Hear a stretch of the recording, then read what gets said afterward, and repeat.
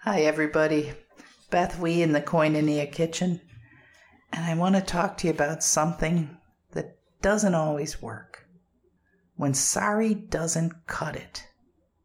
Let's think about it. When I reach for a new pencil, I want two things. I want a sharp point, and I want an eraser that works. You know those erasers that don't work? They drive me crazy. I want to be able to write my notes, but I want to be able to correct them if I make a mistake. Or should I say when I make a mistake? I'm human, so it goes with the territory. I am going to make mistakes. Wouldn't it be nice if life had a working eraser for all the errors that we make? I have good news for you. It does. The process is called making amends. When we slip up, we can set things right again if we are willing to do the work and be honest about our part in the situation. Granted, things might not be the same as they were before we goofed up, but we can reestablish right footing. Let's get this straight. An amend is not an apology. It is an opportunity to make things right. I'll give you an example.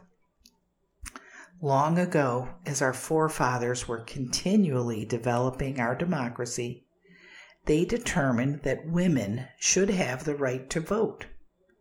But the Constitution was clear. That liberty was given only to men. So they held a public event and made a big speech, and they said, "We're sorry. We know it isn't right, but unfortunately, we're going to have to live with it because that's how the charter of our great nation reads." You remember that big speech, right, from American history class? Wrong.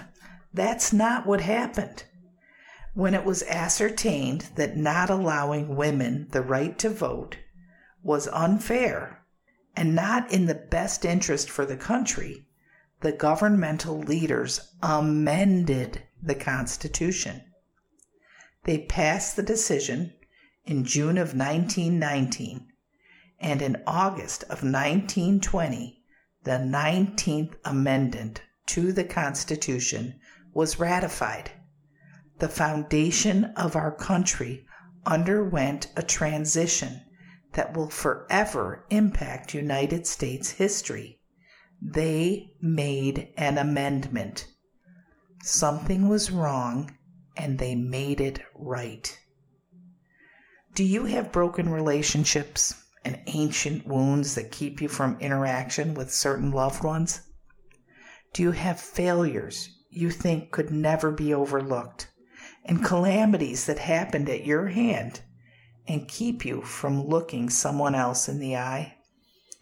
Maybe it's time you make an amendment to your personal constitution.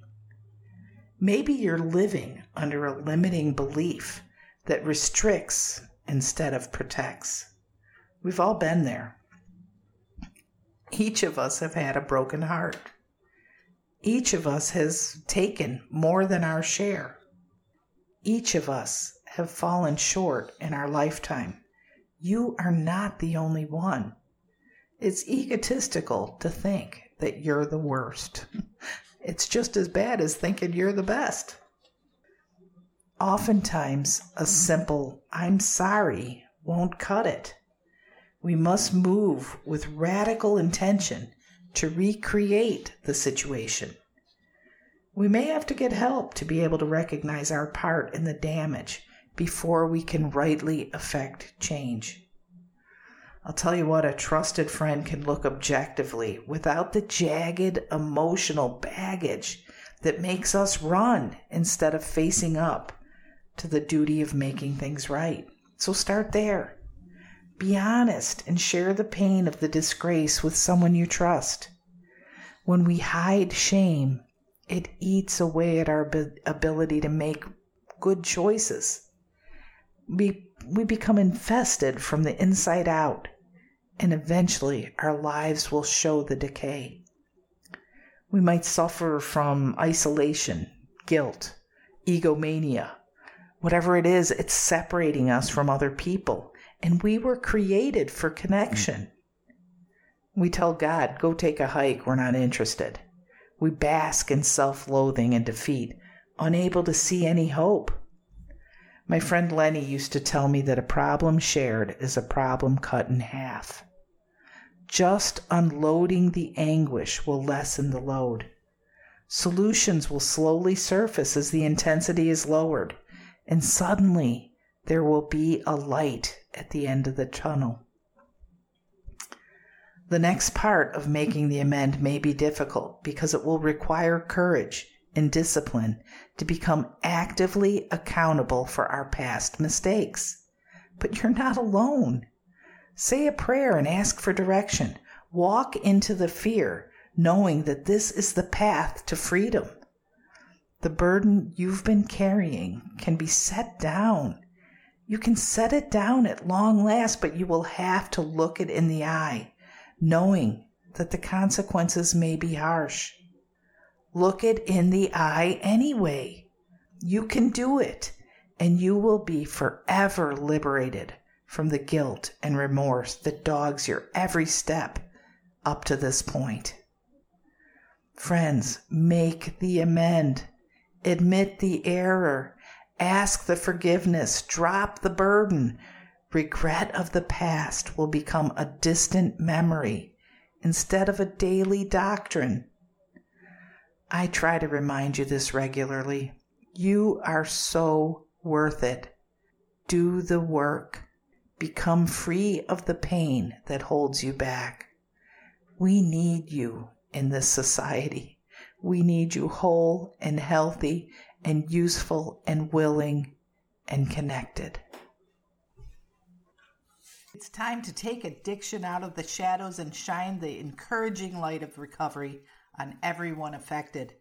Good Seed Podcast is powered by BethWE.com, a nonprofit ministry based in Vero Beach, Florida.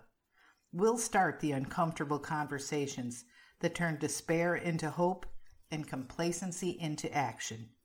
Connect, communicate, and thrive with us. Check us out online at BethWE.com. Thanks for tuning in. We'll talk again soon.